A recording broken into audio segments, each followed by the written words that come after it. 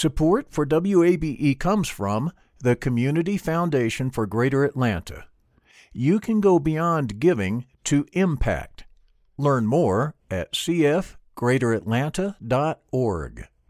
At a time when information continues to come at us faster and faster, sometimes you need to hit pause and rewind.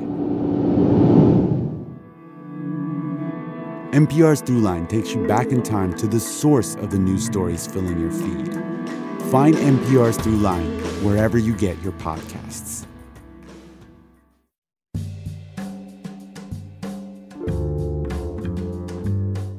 From WABE in Atlanta, welcome to this edition of Closer Look. I'm Rose Scott. Coming up on today's program, software and tech giant Microsoft is pausing that major development of a project in Atlanta's Grove Park neighborhood. Now we're going to share what we know so far and what a spokesperson with Microsoft was able to share with me earlier today. We'll have that and reaction. Also, based on that, it could be a recession is likely, depending on whom you ask. But UGA Center for Economic Growth is forecasting how the recession might impact Georgians. So we'll talk about that. Also, a $3 million grant from Morris Brown College. We're going to recap the long road back to being accredited. All that's just ahead, but first, let's get to this news regarding Microsoft. So bear with us. There is a lot. It's like a Microsoft mini report. This was first reported by BizNow yesterday evening that Microsoft was putting the pause on developing what was touted as a massive campus on the west side of Atlanta in the Grove Park neighborhood. This particular project was about a 90-acre land development deal. Now, before we get to what a Microsoft spokesperson told me, let's go back, if you will. February 11th, 2021, Microsoft announces the investments of these projects, data centers in Douglas and Fulton counties, and developing that 90 acres in the Grove Park neighborhood. In an exclusive interview then with Closer Look, Microsoft President Brad Smith told me this. Why Atlanta? Why this region? Well, this was actually an easy decision. We've been here in Atlanta since 2007. We've gotten to know people here well. We appreciate the cultural diversity here. We appreciate that this is one of the nation's great business communities. For a tech company, it gives us the opportunity to literally be surrounded by great colleges and universities, from Georgia Tech and Georgia State to three of the country's most renowned HBCUs in Clark Atlanta, Morehouse, and Spelman. It's a great place to do business. It's a great place to live. It's a great place for us to really put a stake in the ground and say, we're going to invest here, we're going to grow here. Smith also pledged Microsoft would embed itself in the Grove Park neighborhood, communicate with the community, and would be committed to other related initiatives. Well, I think this is really the critical question that we are asking ourselves and want to talk with the community about for the 90 acres that we purchased at Quarry Yards and Quarry Hills. I think this isn't just land that we're buying. We need to be good stewards for the community, for the Grove Park neighborhood. So our first principle is, before we decide how and what to build on these 90 acres, we need to really talk with people who live here. We need to get lots of input. We need to make some decisions in collaboration with each other. And we know this. We can't just take these 90 acres and build some office buildings. We need to think about the community as a whole. So one of the decisions we're announcing today is we'll dedicate 25% of these 90 acres really to uses by the community, to the building of empowered or affordable housing, to the construction of things like a grocery store, a pharmacy, perhaps a skilling center. This needs to be a place that serves everyone, and not just, say, the people who come to work in office buildings there. And so many times, communities in particular neighborhoods, particularly on Atlanta's west side, have been promised so many benefits, and some have worked out, and in other instances, it has not. You wrote in your blog that this would be part of phase one. When you talk about reaching out to the community, does that also mean not just listening to the city council people, but you really want to invite folks who live, legacy residents, you want to invite folks who are part of this community, not just to the table, not just for a seat at the table, but to have their input. You're making that commitment. I think that is such an important point. I mean, I see this everywhere in the country. I always worry. It's just so easy for a big company, to come in and you can actually have good intentions, but you can execute them badly. And the key to success is actually listening to everybody. Of course, it's important to listen to the city council. It's also important to listen to the principals in the local schools, to talk with school teachers, to talk with the leaders of local churches, and really find out what people need. We are excited because one of the things that Microsoft will bring here, I think, we hope, is an opportunity to connect people with more of the kinds of digital skills that are becoming important for every job. Doesn't matter what you do. And so that will be one piece of what we'll focus on. That's something that we can do, say, with local schools, with the local colleges and universities. But it's really just one example of the breadth of the kinds of conversations we want to have. Now, back to that conversation in February of 2021, and to be fair, to be very clear, and I said to President Brad Smith, look, what you can't control, the market, the economy. At the time, he could not foresee any potential future problems. But this data center and everything else that comes with it will be developed. Do you have a timeline? Do you have any concerns that it could be hindered at all? Well, one of the things that is, I think, a key to our success at Microsoft, as a company that, has been, really at the forefront of technology since we were founded by Bill Gates in 1975, is always to take a long-term view. So we're not even asking, what does this mean for the next quarter or frankly, even the next year? This is all about the decade ahead and even beyond. I mean, for us, we hope that all of you will want us to stay because we want to be part of this community for the rest of our lives. So let's get off to a great start, but let's really think about this as an opportunity to do something, to create something that we want to last. Well, we'll have to wait and see. That is from February 11th, 2021, my conversation with Microsoft President Brad Smith upon the announcement then of developing, along with those data centers, a massive campus in Atlanta's Grove Park neighborhood. Now, I talked with the Microsoft spokesperson earlier today. We had a very nice conversation and was told the company is constantly reevaluating its global real estate footprint against, quote, how our employees are working today, focusing on creating density across our existing offices, and that has led to the decision to pause the planning process for this 90-acre project on the west side of Atlanta. I was told also this does not mean the door is shut. The land is not for sale. The intention is still there for setting aside 25% of the land for community needs. I'll be very clear about that. They said the intention is still there. They are moving ahead with the construction of 3 new data centers in Fulton and Douglas counties as planned. Now, Closer Look reached out to Governor Brian Kemp, Atlanta Mayor Andre Dickens, City Councilmember Dustin Hillis, because he represents Grove Park. Now, from the Governor Kemp's office, we were told that this was not a state incentivized project, but he calls the job losses in the area unfortunate. He also went on to say that Microsoft's decision, albeit we should note that they're not pulling out, but he says Microsoft's decision, he believes, is because of a negative economic policy coming out of D.C. In a statement to Closer Look from the city's press secretary representing Andre Dickens, quote, the mayor called Microsoft leaders yesterday to express his concerns on the recent developments, particularly as they relate to commitments made of hiring Atlantans at the funding of a revitalization study for the Donnelly-Hollowell corridor. The 2021 announcement of the campus had economic consequences for the surrounding communities. This announcement of a delayed development creates uncertainties, and the mayor wants to ensure that Microsoft fulfills the commitments it has made to our city, close quote. We'll have more as we get it. Stay tuned to WABE. This is Closer Look. I'm Rose Scott. That is your Microsoft Report. I'm back in a moment.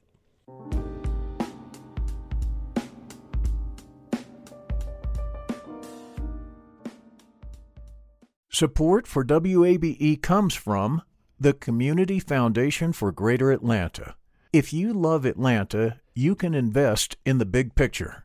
Learn more at cfgreateratlanta.org.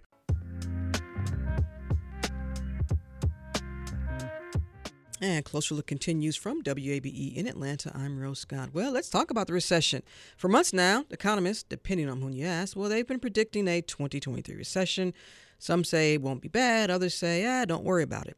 In fact, one Wall Street analyst said the financial crisis could be worse than what we saw in 2008 and 2020, and more like an economic downturn that we haven't seen since the 1970s. There were gas shortages then. What does this mean for your home, your job, and your money in 2023? We are not going to tell you what to do, but we are going to ask someone who's a lot smarter in this area than I am, of course. Joining me to discuss Georgia's financial forecast is the director of UGA's Selig Center for Economic Growth, Jeff Humphreys. We've spoken to him before. Thank you so much for taking the time. I appreciate it.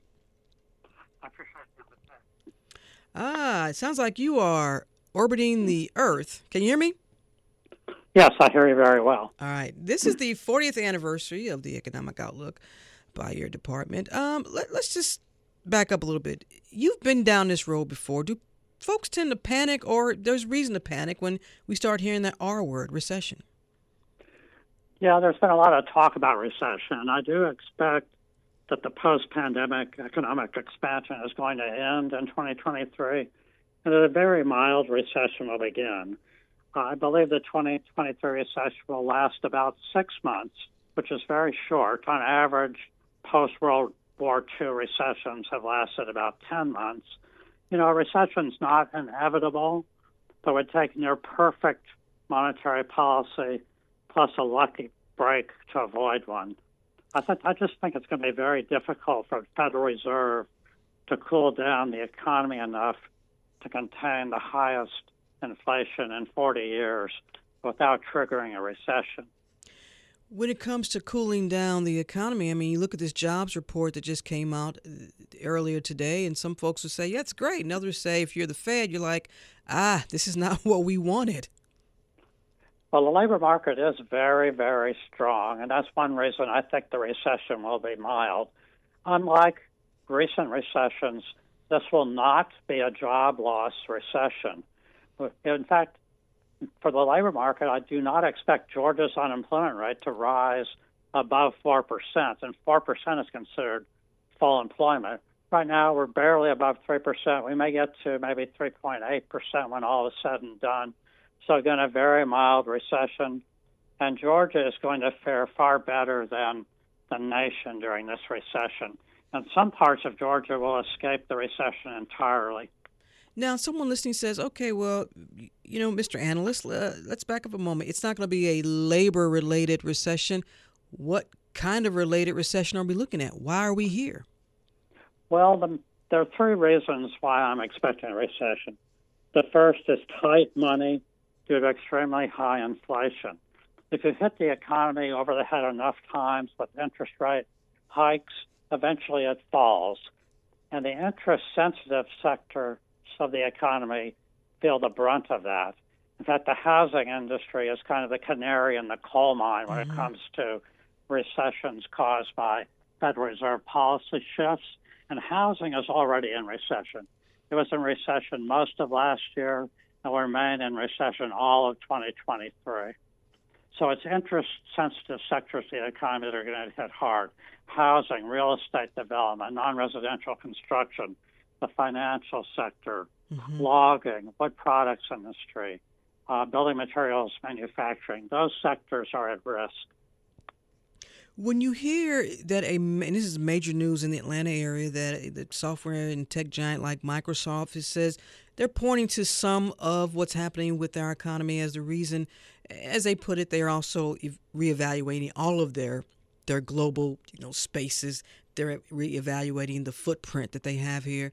Any surprise then that an announcement like this comes from Microsoft to pause a major development here, but also, too, considering that they just laid off, 10,000 people, so maybe it shouldn't be a surprise. Well, no layoffs in Georgia, really, to speak of by Microsoft. Sure. But, when the economy slows and recession risk rise, it's not unusual for a few economic development projects that have already been announced to pause or to at least slow in terms of their build-out. Plus, it's well known that tech overexpanded in the immediate wake of the pandemic and is currently self-correcting. particularly given the recession risks are rising. Now, nothing has fundamentally changed in terms of the reasons why Microsoft chose Atlanta. All of those good things that brought Microsoft here will be here on the other side of the recession. Mm-hmm. So I would not be at all surprised if this project eventually does build out, perhaps not at the scale as quickly as originally announced, but Georgia is still a great place to do business. We have, for the last 3, 4, 5 years, Georgia's been setting record after record in terms of landing large economic development projects. And that's one of a number of reasons why I think Georgia will not really get hit very hard by this particular recession. Well, let's stop there and let's dissect that a little bit further, because what is it? So with Georgia having, depending on who you ask, someone will say Georgia didn't really have a lot of consequences other than, the first consequences, obviously, of the pandemic are deaths, the lives that were lost. But also, too, you look at the restaurant industry, which suffered tremendously. Also, folks who are not returning to certain jobs pre-pandemic. You say Georgia may not suffer. What are those metrics that you're using there to determine that? Yeah, there are a number of reasons why I think Georgia will better weather the 2023 recession. I'm still predicting a recession for Georgia, but just not as steep as for the nation. One of the main advantages is what we've been talking about, the enormous number of economic development projects in the pipeline. But most of those projects will build out and will add jobs and will offset job losses in industries where we're losing jobs. The second reason is that I expect Georgia to get more leverage than most states from higher new vehicle sales. I expect U.S. auto sales to increase about 15% in 2023, which is a very unusual forecast for a recession year. The explanation is simple. Many folks that wanted to buy a car could not do so last year or the year before because not enough cars were available.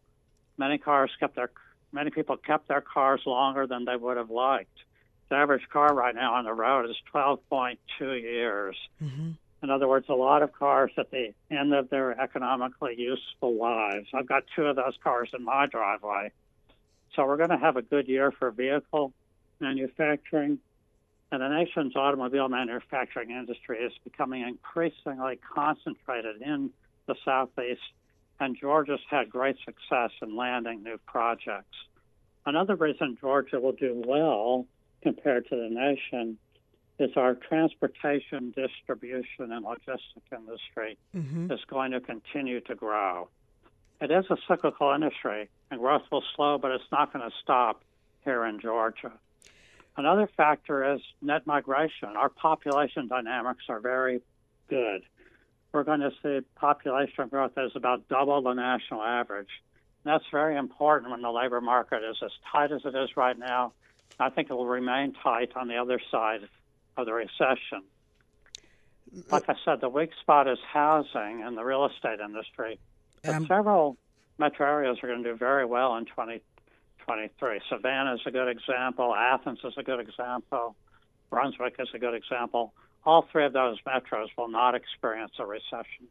Well, that's great for those areas. Let's talk about that one intersection you mentioned, which is housing, because if we have more folks moving here, this population growth that you talked about, okay, perhaps they're moving here because of economic development, which you just touted, and vehicle manufacturing, EVs here, although Rivian stock prices, and I got a text from a friend of mine that's ready to just, curse out Rivian. But anyway, so you got electric vehicle manufacturing, and you mentioned transportation and logistics. That's great for those areas. But, Atlanta, I think it's fair to say Atlanta is one of the economic engines of the state. If housing is an issue, then where are these folks going to live? Because not all of them are going to have those jobs that can meet the housing. That's why go ahead. Yes, I understand your question. That's why this housing recession, is going to be very different from the Great Recession and what happened to housing then. When we get on the other side of this very short recession, housing is going to remain in short supply. So housing is going to contribute to the recovery from this recession fairly quickly and much more dramatically than it did in the wake of the Great Recession. We're going to go through a recession in the housing industry, particularly single-family residential, because mortgage rates have more than doubled. Plus, we've seen a huge run-up in home prices, which have made housing much less affordable. In fact, if you look at home prices in Georgia, they're about 46% higher than they were prior to the COVID-19 recession. Inflation during that period of time was only 14%. So, you do the math, and we've seen a tremendous increase in inflation-adjusted home prices. I do expect home prices to decline in 2023. I think we'll see about a 12% drop in home prices. But that's still going to put people well ahead of where they were before the pandemic began. All right. When we started this conversation, you told me unless there's something miraculous that happens that would stave off this recession, what could that be? Well, there are a number of both upside and downside risk. If you look at the reasons why the economy may do better than expected, is that we could see, for example, geopolitical conflicts ease quickly in positive ways. There could be a good, quick resolution to the war between Russia and Ukraine that would bring down energy and other commodity prices. It would improve supply chains. It would increase confidence. I'm hopeful, but I'm also realistic, and therefore I do not base my forecast really on that possibility. Another upside potential is that the Federal Reserve threads the needle perfectly, and that we achieve a soft landing for the economy. Again, I'm hopeful, and that is possible, but I don't think that's the most likely outcome. And I actually see that the downside risks are pretty much balanced by the upside risk. And there are some downside risks for the economy. I think the main downside risk is that inflation is higher and more stubborn than expected, which leads to even more restrictive monetary policy. A second downside risk is that we see a larger energy price shock, perhaps due to broader military conflict, perhaps due to terrorist acts or natural disasters. Sure. Given the tightness of global energy markets, I'm really concerned about next year's hurricane season in the Gulf of Mexico. Absolutely. And then for some of us, we're just going to watch those egg prices because, to me, that is a great indicator of what's happening with our economy. UGA Selig Center for Economic Growth. Jeff Humphreys, thank you so much for taking the time. I really appreciate it. As always, good conversation. You're very welcome.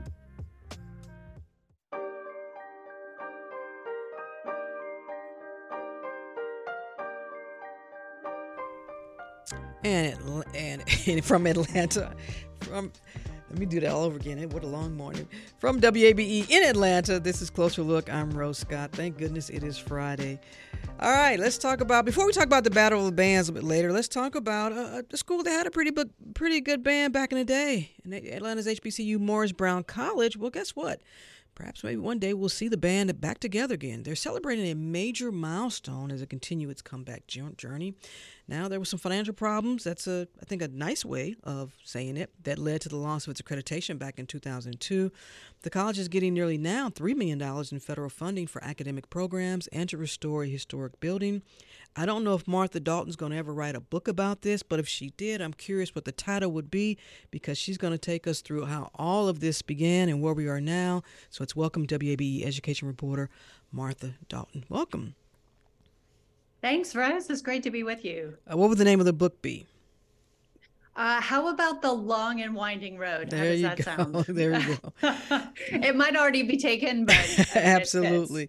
Martha, let's take our listeners back, because I wasn't here at WABE, and I don't think you were either, but I remember covering this back in 2002, and then this has been a long and winding road. How does a school lose its accreditation? Well, there was some corruption involved. So the number one and number two at the school ended up pleading guilty to financial fraud. So that didn't help. And then the school filed for bankruptcy, lost its accreditation, as you mentioned. So it has been a long way back. For those 20 years where the school was unaccredited, what really kept it alive were alumni and the AME Church. I mean, that's really what kept Morris Brown in business, because the number of students dwindled to, a couple dozen students eventually. But then, in came Kevin James, the president now. And he had a vision for Morris Brown. His priority was accreditation. I think it's important to point out that during those 20 years when the school was not accredited, the leadership was really just kind of keeping it alive. They didn't even apply to get accreditation back, So when James came in, he said, that's my priority is accreditation, because he knew that could open doors. And when you're accredited, you can qualify for federal financial aid. Morris Brown had lost that ability for 20 years. So, I think a lot of people were skeptical when Kevin James came in, because it's one thing to say, oh, we're going to get accredited and we're going to, boost enrollment and we're going to do all of these things. But he was able to get it done. He had kind of a different vision, and instead of applying to the school's former accreditor, he applied to a different one. He was able to get things done in a short amount of time. But here's what he told me recently about, coming in like that and trying to fundraise without being accredited. To be honest, a lot of corporations, they would ask me the same two questions. They would say, are you accredited? No, we're not accredited. How many students do you have? Oh, we have 20, 30 students. Oh, we can't help you right now. Wow. Yeah, so he knew that he had to be accredited. He had to get the school accredited to really get anywhere, and he did it. Martha, I know you just mentioned it, but I think for our listeners to understand, when you are not an accredited institution of higher learning, the bottom line is you get no federal fund. You're not eligible for any federal funding. How do they track your progress? What are they looking for? Do they send investigators in, or how does that work? Oh, you mean to get in the accreditation process? Yes. Right. They do exactly that. They go through all of these different sort of review processes, where they send teams to the school, and then they have you submit certain financial paperwork and that kind of thing. And so there's a pretty strict process for how it works. But other schools have done this. Paul Quinn College in Texas lost its accreditation and then did something similar to what Kevin James has done. So there is a way back, but it's not easy. And I think Kevin James knew that. I mean, he knew it wasn't going to be an overnight kind of thing, but he stuck with it and made sure that the school got accredited, because without that, it's really hard to get other types of funding. And Martha, we should note, because everybody knows, I think, that college presidents, of colleges and universities, they get a pretty nice salary. This was not the case for Mr. James, was it? Right. When he came in, that was not the case. But I think, that's going to change. I think he deserves a little raise. Yeah, he certainly is someone with a lot of energy. I have questioned whether or not he sleeps much at night, because he always seems to be on the go raising money for the school. But I think something else that's important to point out too, Rose, a lot of people have asked me, when Morris Brown was not accredited during those 20 years, why would a student want to go to a school that's not accredited? It's one thing to be a part of the AUC, that HBCU community when you're an accredited school. But why would anyone want to go to a school that's not accredited? And one thing that some alums have told me is that, in some cases, just having a college degree could get you a pay raise at work or something like that. So people could get degrees there and could, find it useful. But it's just in terms of the school's long-term survival, it probably was going to be tough to keep the school going without accreditation. And Martha, going back to Kevin James for a moment, he actually then started to say, look, let's change maybe the focus on some specialty courses or curriculum. What did he tell you about that? And then we'll play a clip. Sure. Well, like you said, he's sort of focused the school on hospitality, a couple of different majors. I think they have a music major and a few others right now. So it seemed to me like the school was going to be sort of a different school, sort of a specialty focus, like you said, but maybe a smaller school. You know, right now they have 270 students. He wants to get that up over 400 in the fall. And so I thought, well, maybe, you know, there'll be a smaller kind of like specialty school. But like you said, recently he told me, oh no, he wants to get enrollment back up past where it was at its peak, which was 2,500 students. So here's what he said about that. It is my goal that Morris Brown is the Cornell University for hospitality for HBCUs. We're the only HBCU in the state of Georgia that has a degree in hospitality. And then the fact that we're building a $40 million hotel on the campus where students get hands-on learning both in the restaurant as well in the hotel. They're going to go out into the workforce with all the skills that they need to be able to compete. And you know what's interesting, Martha, because I don't want to take credit for this, but I actually told him this some years ago when he was sitting here. I said, you know what you ought to do?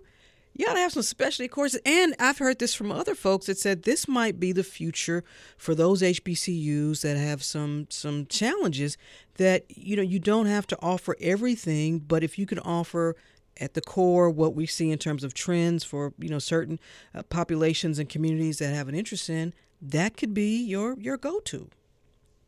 Well, right. And I think that he apparently took your advice, Rose, because he has been able to secure not just this $3 million grant for the school, but, you know, a lot of private partnerships.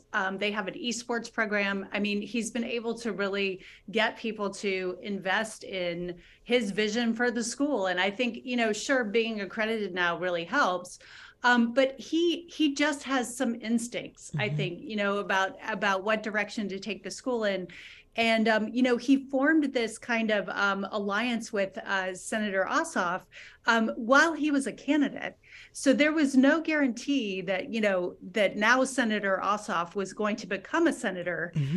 This happened while he was in a really tight runoff with David Perdue. David Perdue had gotten more raw votes in the general election. There was really no reason to think, you know, that Ossoff would necessarily win.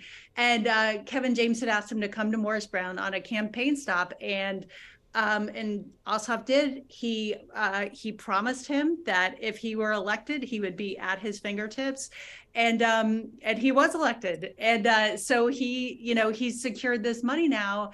And it just seems to me like Kevin James has some instincts that maybe might seem odd if you're betting on certain things, you know, if you're looking at him saying, well, this guy isn't guaranteed to win a Senate runoff, but he's taking a risk, right? He's betting that he might. So I think he has some instincts that have ended up benefiting the school that maybe other people might think are strange. And $3 million means a lot. Look, every little bit helps. Any idea what this $3 million grant will go towards?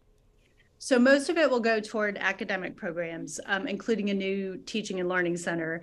$500,000 is earmarked to help restore Fountain Hall, you know, that historic building on campus where W.E.B. Du Bois had an office. Now, the entire restoration for Fountain Hall will take about $30 million. So there's more fundraising to do. But I think, you know, the leadership is well aware of that. So the entire project will likely take a couple years to complete. But, you know, nobody's going to turn down $500,000. No. Who plays James in the movie? I mean, we got to write a script on this, Martha. Wow. Okay, I'll have to think about that one. Well, this is... they'd have to match his energy for sure. So, is it safe to say Morris Brown College is back? Well, you know, they're definitely rebuilding. The accreditation was, you know, a good first step. I think it remains to be seen if they're back yet. Their enrollment numbers aren't up to where even, you know, Kevin James would like them to be. And he did also mention, and I think it's important to point out, that a big part of their sort of revival will also be an online piece, offering online learning to students. Mm-hmm. So I think it's definitely off to a good start. I don't know if they're quite where they want to be yet, but hey, listen, I think it's a mistake to underestimate Kevin James. Absolutely. And Martha, you and I have both covered institutions, whether they're public or high school or college, have had issues, districts that have had issues with accreditation. And so this is a great story so far. We will continue to look for your great reporting on this. By the way, did y'all know that Martha used to be a teacher? I always say that. Martha, I would have, if I was in your class, a little Rose Scott, what you had, fourth grade? What was your grade you had? Yes, I did teach fourth and second. Can you imagine having a little Rose Scott in your class? I'm having trouble with Rose Scott in my class now. I'm having a little behavior problem, I think. WABE education reporter Martha Dalton. Always good to speak with you. Thank you so much for taking the time. Thanks, Rose.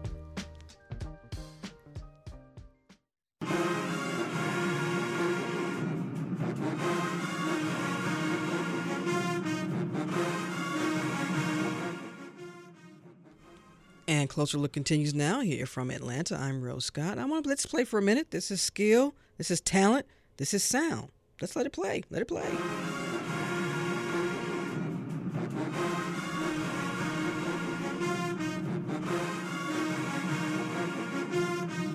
Now, this is Alabama State University's band, the Mighty Marching Hornets. This is a rendition of Erykah Badu's Don't You Know. Now, if you want to hear more, you can. The Mighty Marching Hornets, well, they're just one of 6 historically black colleges and universities that their bands are going to be fine-tuning their sounds and routines, gearing up for the HBCU All-Star Battle of the Band. This annual event is taking place this weekend at Mercedes-Benz Stadium, and we are going to finally, during this next 14 minutes, we're going to, on this program, tell you what is the best HBCU marching band. And then I'm going to run and hide. Joining me now to talk more about this, to talk about the largest HBCU marching band and dance team competition, is the event's founder, Tom Grabowski. Thank you so much for taking time. I really appreciate it. Hey, Rose, how are you? Thank you so much. All right, you get the question first. Go ahead. Man, because they're going to send you your emails. Go ahead and name the best HBCU marching band in the land right now. Man, I'm going to have to punt that one back to you. I can't show up the stadium if I do that. Hey, I'll tell you this though, seriously. Yeah. Those students are the most underrated or overlooked kids on campus. I don't think anybody realizes it.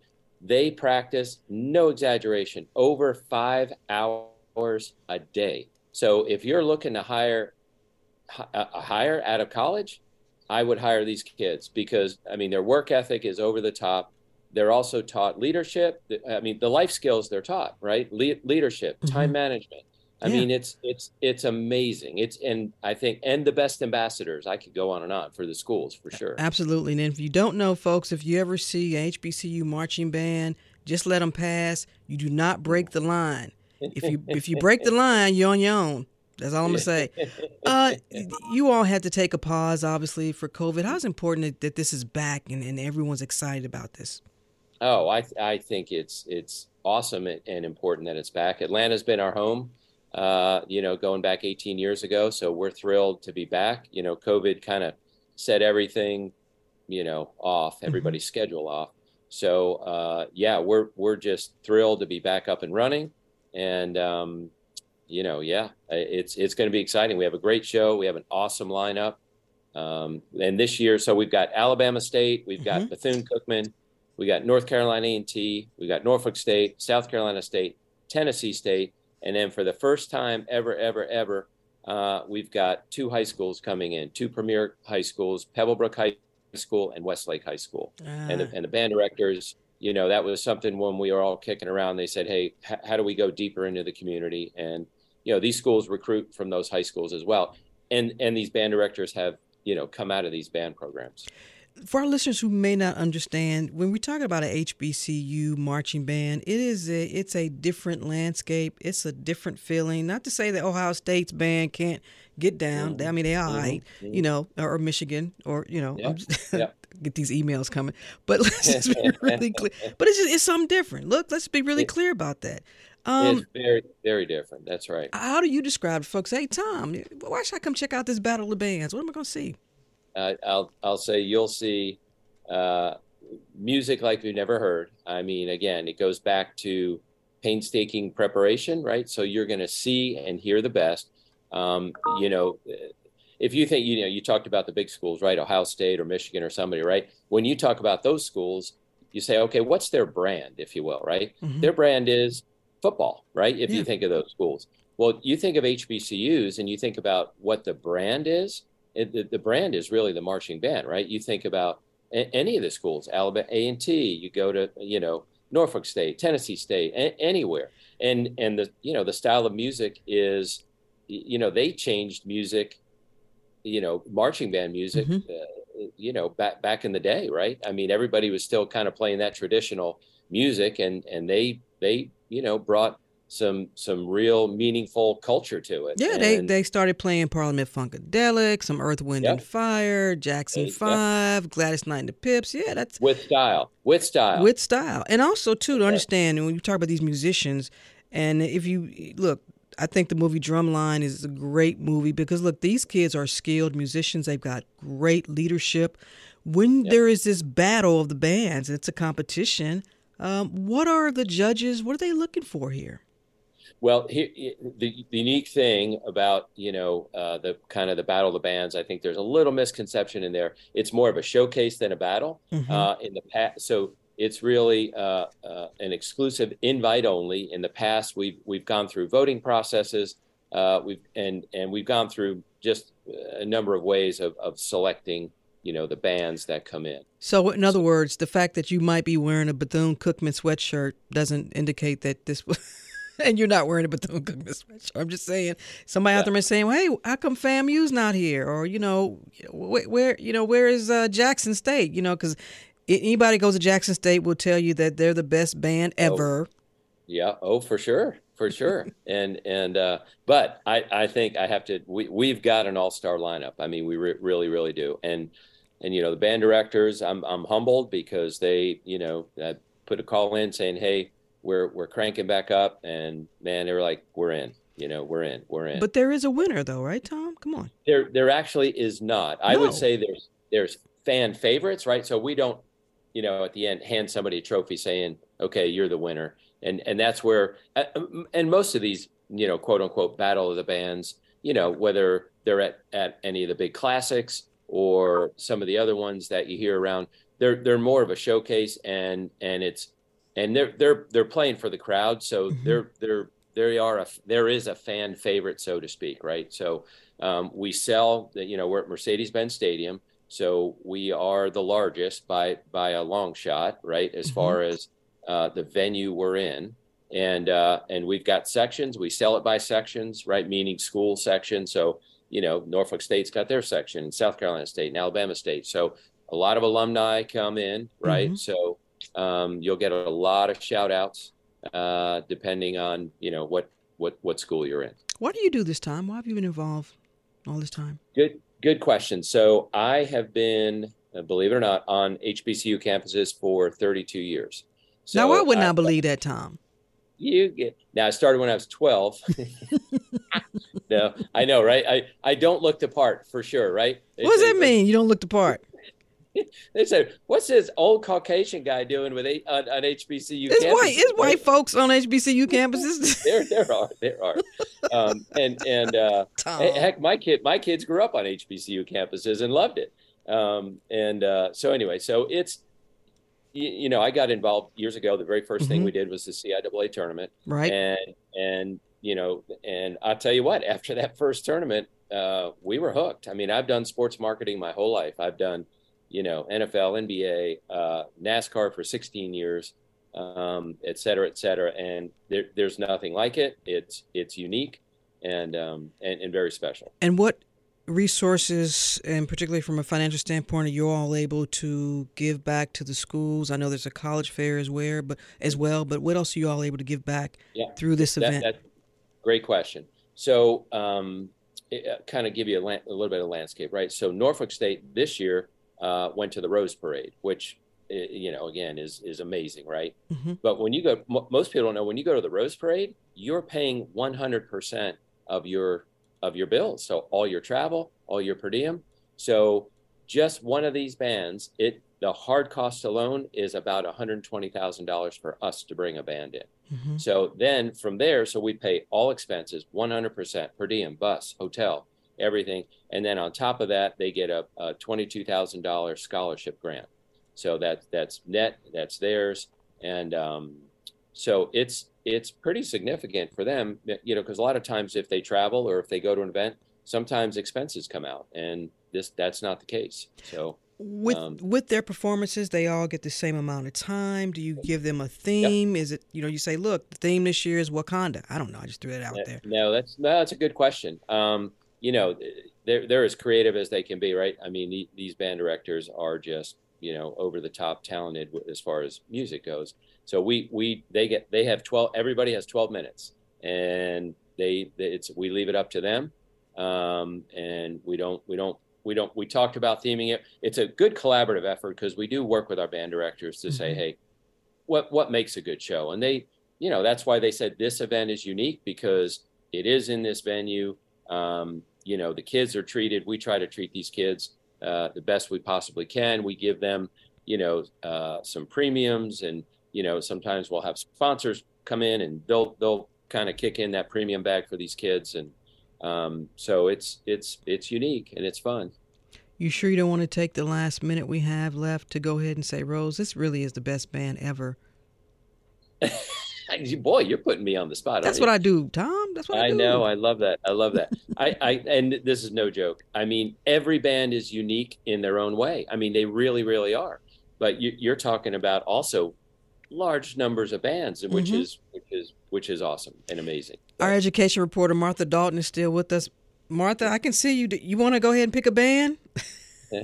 Oh, Rose, how dare you? How dare you? Martha, I loved loved the interview. I'd loved hearing, because we did have a chance to talk to Kevin James, and you're right. You talk about energy. I just want to plug into him. Holy cow.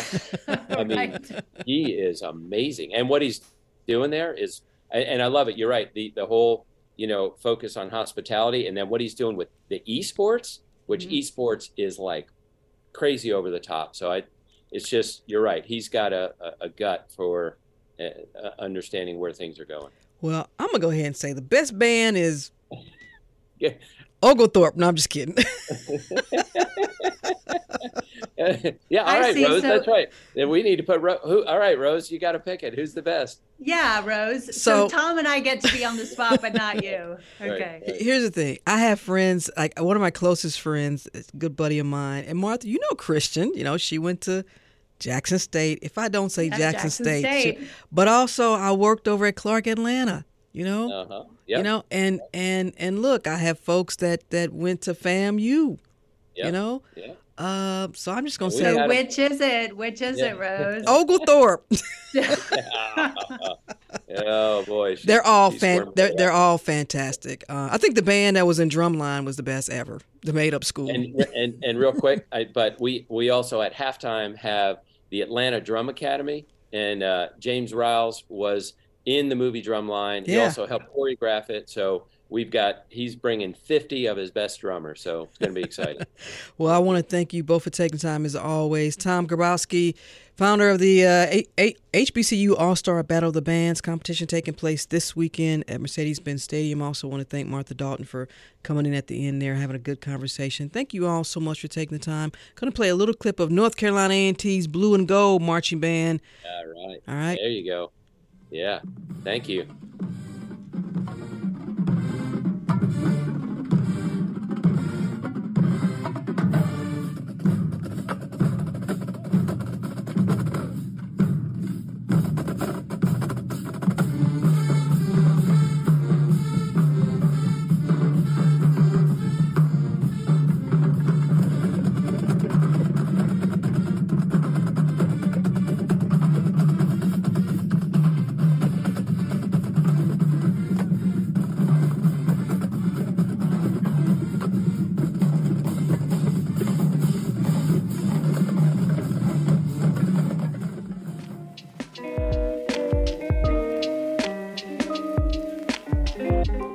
Yes, Oglethorpe, best marching band. Closer look. Oh, am I having a day today? That's it for this edition of Closer Look. I'm tired, y'all. Microsoft had me busy. Closer Look is produced by LaShawn Hudson, Daniel Razel, and Pat St. Clair. Tiffany Griffith is our supervising producer. Our engineer is Kevin Rinker. A reminder, let us know your thoughts on today's program or any other. Send me an email, rose@wabe.org. From Atlanta, I'm Rose Scott. Ever wondered where to find the best dumplings in town? Curious about Atlanta's obsession with lemon pepper? Join us on Savory Stories, a new podcast as we uncover the untold tales behind Atlanta's culinary scene. From the roots of your favorite dishes to the creators that bring them to life, we're diving deep into the heart of the city's food culture. Listen to Savory Stories at wabe.org/podcasts or wherever you listen to podcasts. WABE. Sounds Like ATL is a music documentary series that takes an in-depth look at the artists amplifying Atlanta's famed music community.